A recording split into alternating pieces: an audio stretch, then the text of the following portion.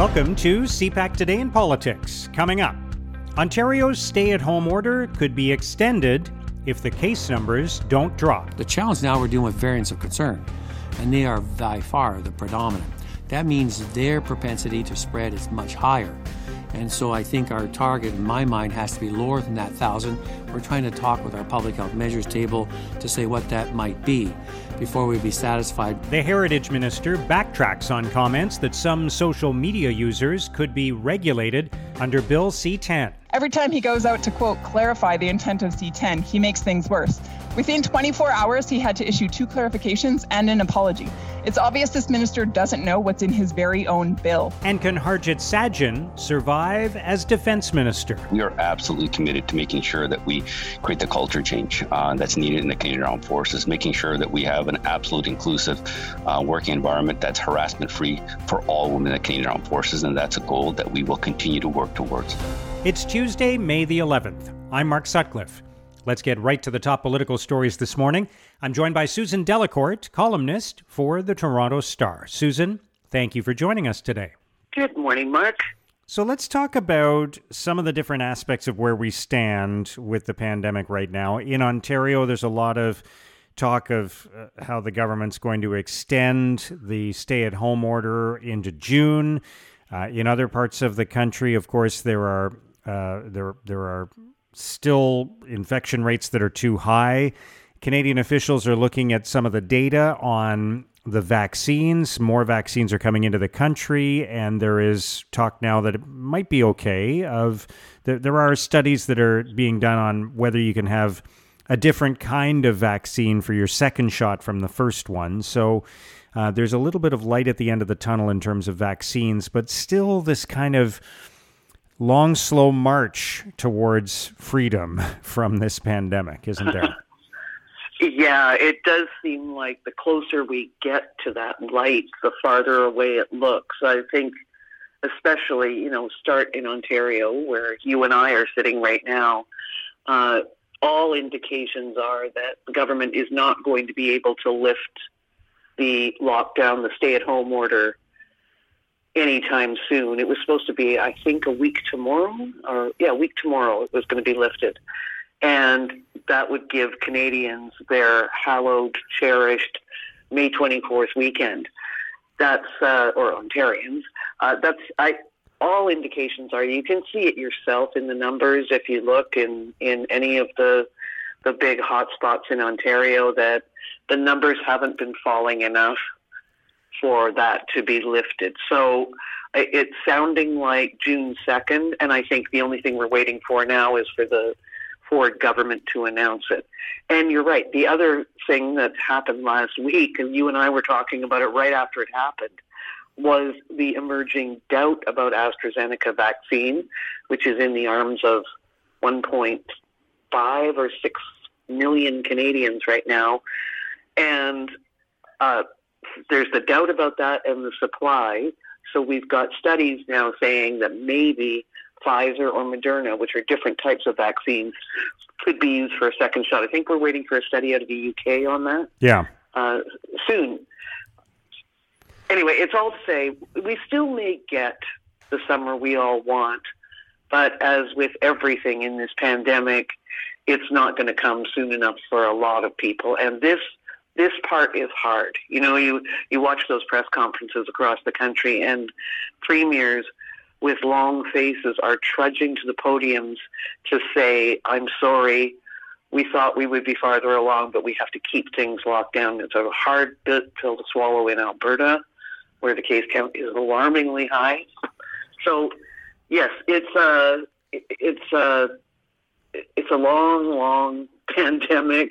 It's a long spring, and summer is still possible, but we've got some weeks to go before that. Yeah.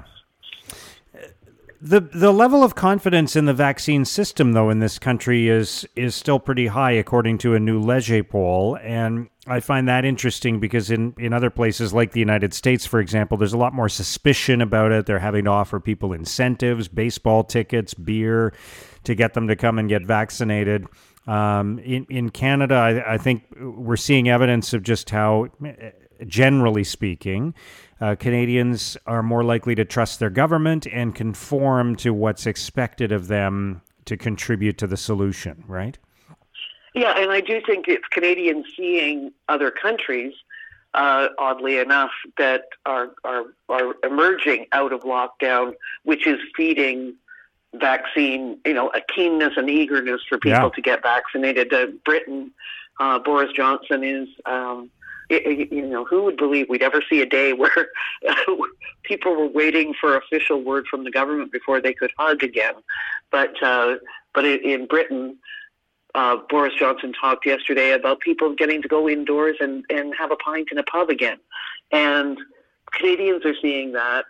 They're putting two and two together and seeing that they can live a normal life if enough people get vaccinated. It's not just one person getting vaccinated, as we've discussed. It's everybody around you has got to be vaccinated. And we're only talking first dose here. Yeah. We're getting close to half the population being vaccinated, but 75% of Canadians have to be fully vaccinated before we have anything like normal again. So, all right, Susan. Again, moral of the story, long way to go. Exactly. Let's turn to the discussion around Bill C-10 and the Heritage Minister, Stephen Guilbeault, has backtracked already on what he said earlier when people interpreted it as potentially regulation of social media users. He says that's never going to happen now. There are still legal and privacy concerns that need to be explored about this bill that would bring the power of the government, as it often applies to more traditional broadcasting, into the realm of online platforms like YouTube and social media. So where do we stand on this now? Oh, this is such a confusing story. The minister has an op-ed in our paper, The Star, today, too, again, further clarifying. There's the old saying in politics, if you're explaining, you're losing. And I think we've seen this is a very hard bill to explain, and that is because we're trying to do two things at once. We are trying to update the Broadcasting Act for a 21st century. And broadcasting is not what it was. Here, you and I are talking right now in a medium that was unheard of 20 years ago. Now, are we consumers of social media or are we producers? And everybody has that test in their own head. And that's the problem at the heart of this controversy. Is sometimes people are saying, yes, there should be more regulation on big companies and big users, big producers of social media, but there shouldn't be any regulation on me. The problem is that in our daily lives, we flit in and out of being users and producers of internet content. So that's where this bill is getting stuck.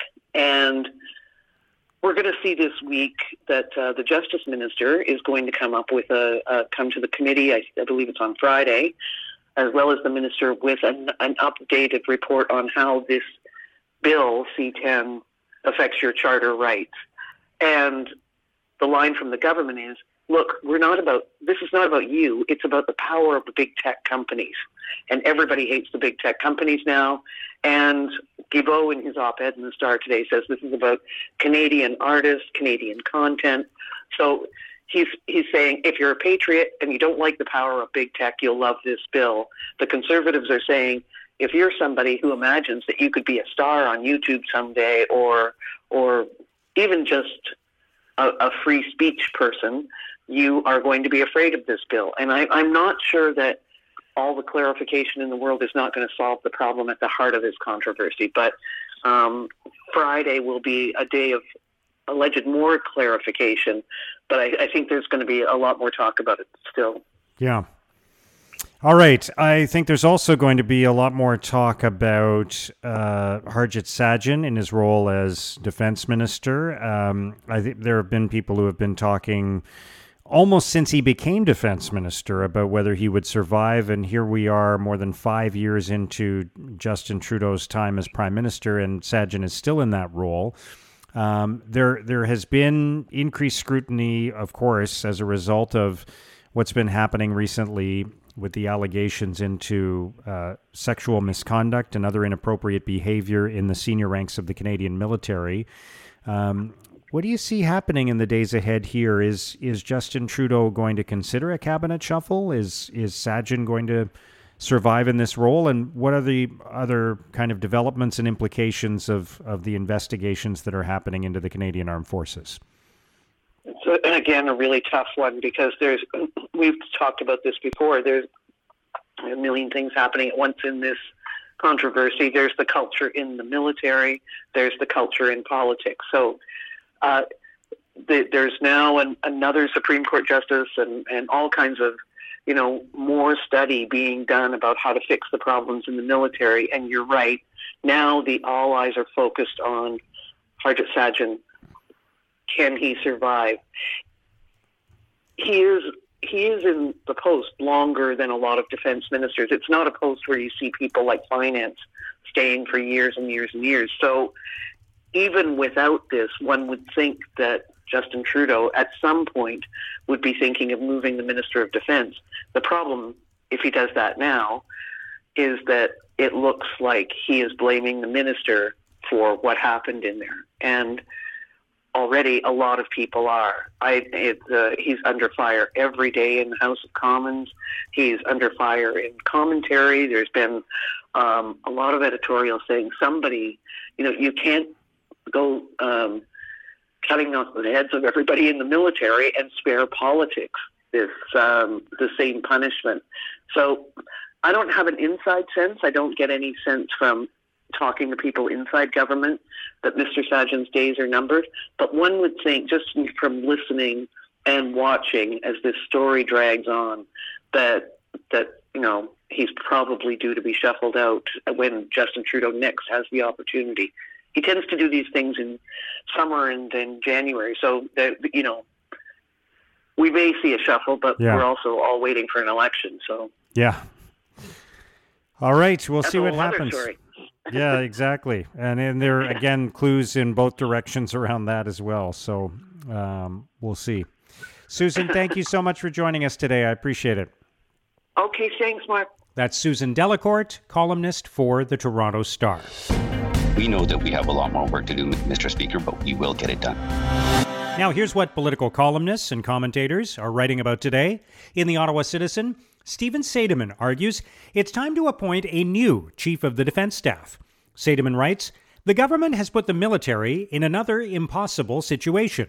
Chief of Defense Staff Admiral Art MacDonald is on ice, while an investigation continues into his conduct years ago. Even if he is cleared, he would no longer be beyond reproach. Changing the culture of the Canadian Armed Forces is going to be a long-term effort, requiring leadership at the top and throughout the chain of command. It needs to start now." In the Globe and Mail, André Picard asks if we should ditch AstraZeneca before it drags down the whole vaccine campaign. Picard writes, AstraZeneca accounts for about 12% of the vaccines administered in Canada and about 99% of the grief. There's no question that getting COVID-19 is a much greater risk than getting a vaccine. But what happens if, because of their fears, people don't get vaccinated at all? If AstraZeneca's woes are creating vaccine hesitancy and we have alternatives available, then is it worth having it on offer? In an editorial, the Toronto Sun argues Bill C-10 is a mess that needs to be shelved. The Sun writes, "The cabinet minister responsible for the legislation doesn't himself appear to have a firm grasp on what's going on with Bill C-10. His explanations, examples, and clarifications have been confusing and only serve to make people more suspicious of a solution that nobody asked for to a problem that doesn't exist. The whole thing has become a confusing mess and just needs to be shelved." Now here's what's coming up on Canada's political agenda. This morning, lawyers and civil rights advocates will hold a news conference in defense of Canadian citizen Hassan Diab. As CPAC's Martin Stringer reports, after he spent 10 years unjustly imprisoned in France on terrorism charges that were thrown out, French authorities are now trying to put Diab on trial again. Mark, at 10 a.m. Eastern Time, Hussam Diab's lawyer, as well as the head of the Canadian chapter of Amnesty International and the Canadian Civil Liberties Association, will hold a virtual press conference to talk about Diab's latest legal nightmare faced with the French judicial system. In 2008, Diab was extradited by the Canadian government to France, where he stood accused of a deadly terrorist bombing in a Paris synagogue. Diab has consistently and repeatedly maintained his innocence, but that didn't stop the French authorities from detaining him in solitary confinement without charge or trial for over 3 years, and then for a further 7 years attempting unsuccessfully to try him. Finally, in 2018, for a third time, 2 French judges threw out the case against Diab, and Diab was able to return to Canada. He's always maintained that he was in Beirut at university studying and not in Paris at the time of the attack. That was borne out by witness testimony and documentation. But now, in this latest twist, another level of French court has reopened the investigation and ordered Diab to stand trial again. Diab is already suing the Canadian government for what many legal experts say was a wrongful extradition to France in the first place. So, Mark, it will be interesting at this press conference to hear how friends and allies of Hussam Diab, a Canadian citizen, plan to try to defend him from the latest initiative of the French judicial system. Thanks, Martin. Also today, the Prime Minister will speak with the Prime Minister of Singapore before holding a news conference to talk about the COVID-19 situation, along with Intergovernmental Affairs Minister Dominic LeBlanc. The Prime Minister will also attend question period. Deputy Prime Minister Chrystia Freeland will attend question period virtually and will also appear virtually at the House of Commons Standing Committee on Finance. Transport Minister Omar Al-Gabra and National Revenue Minister Diane Leboutillier will host a virtual news conference to announce new funding programs to support Canadian airports.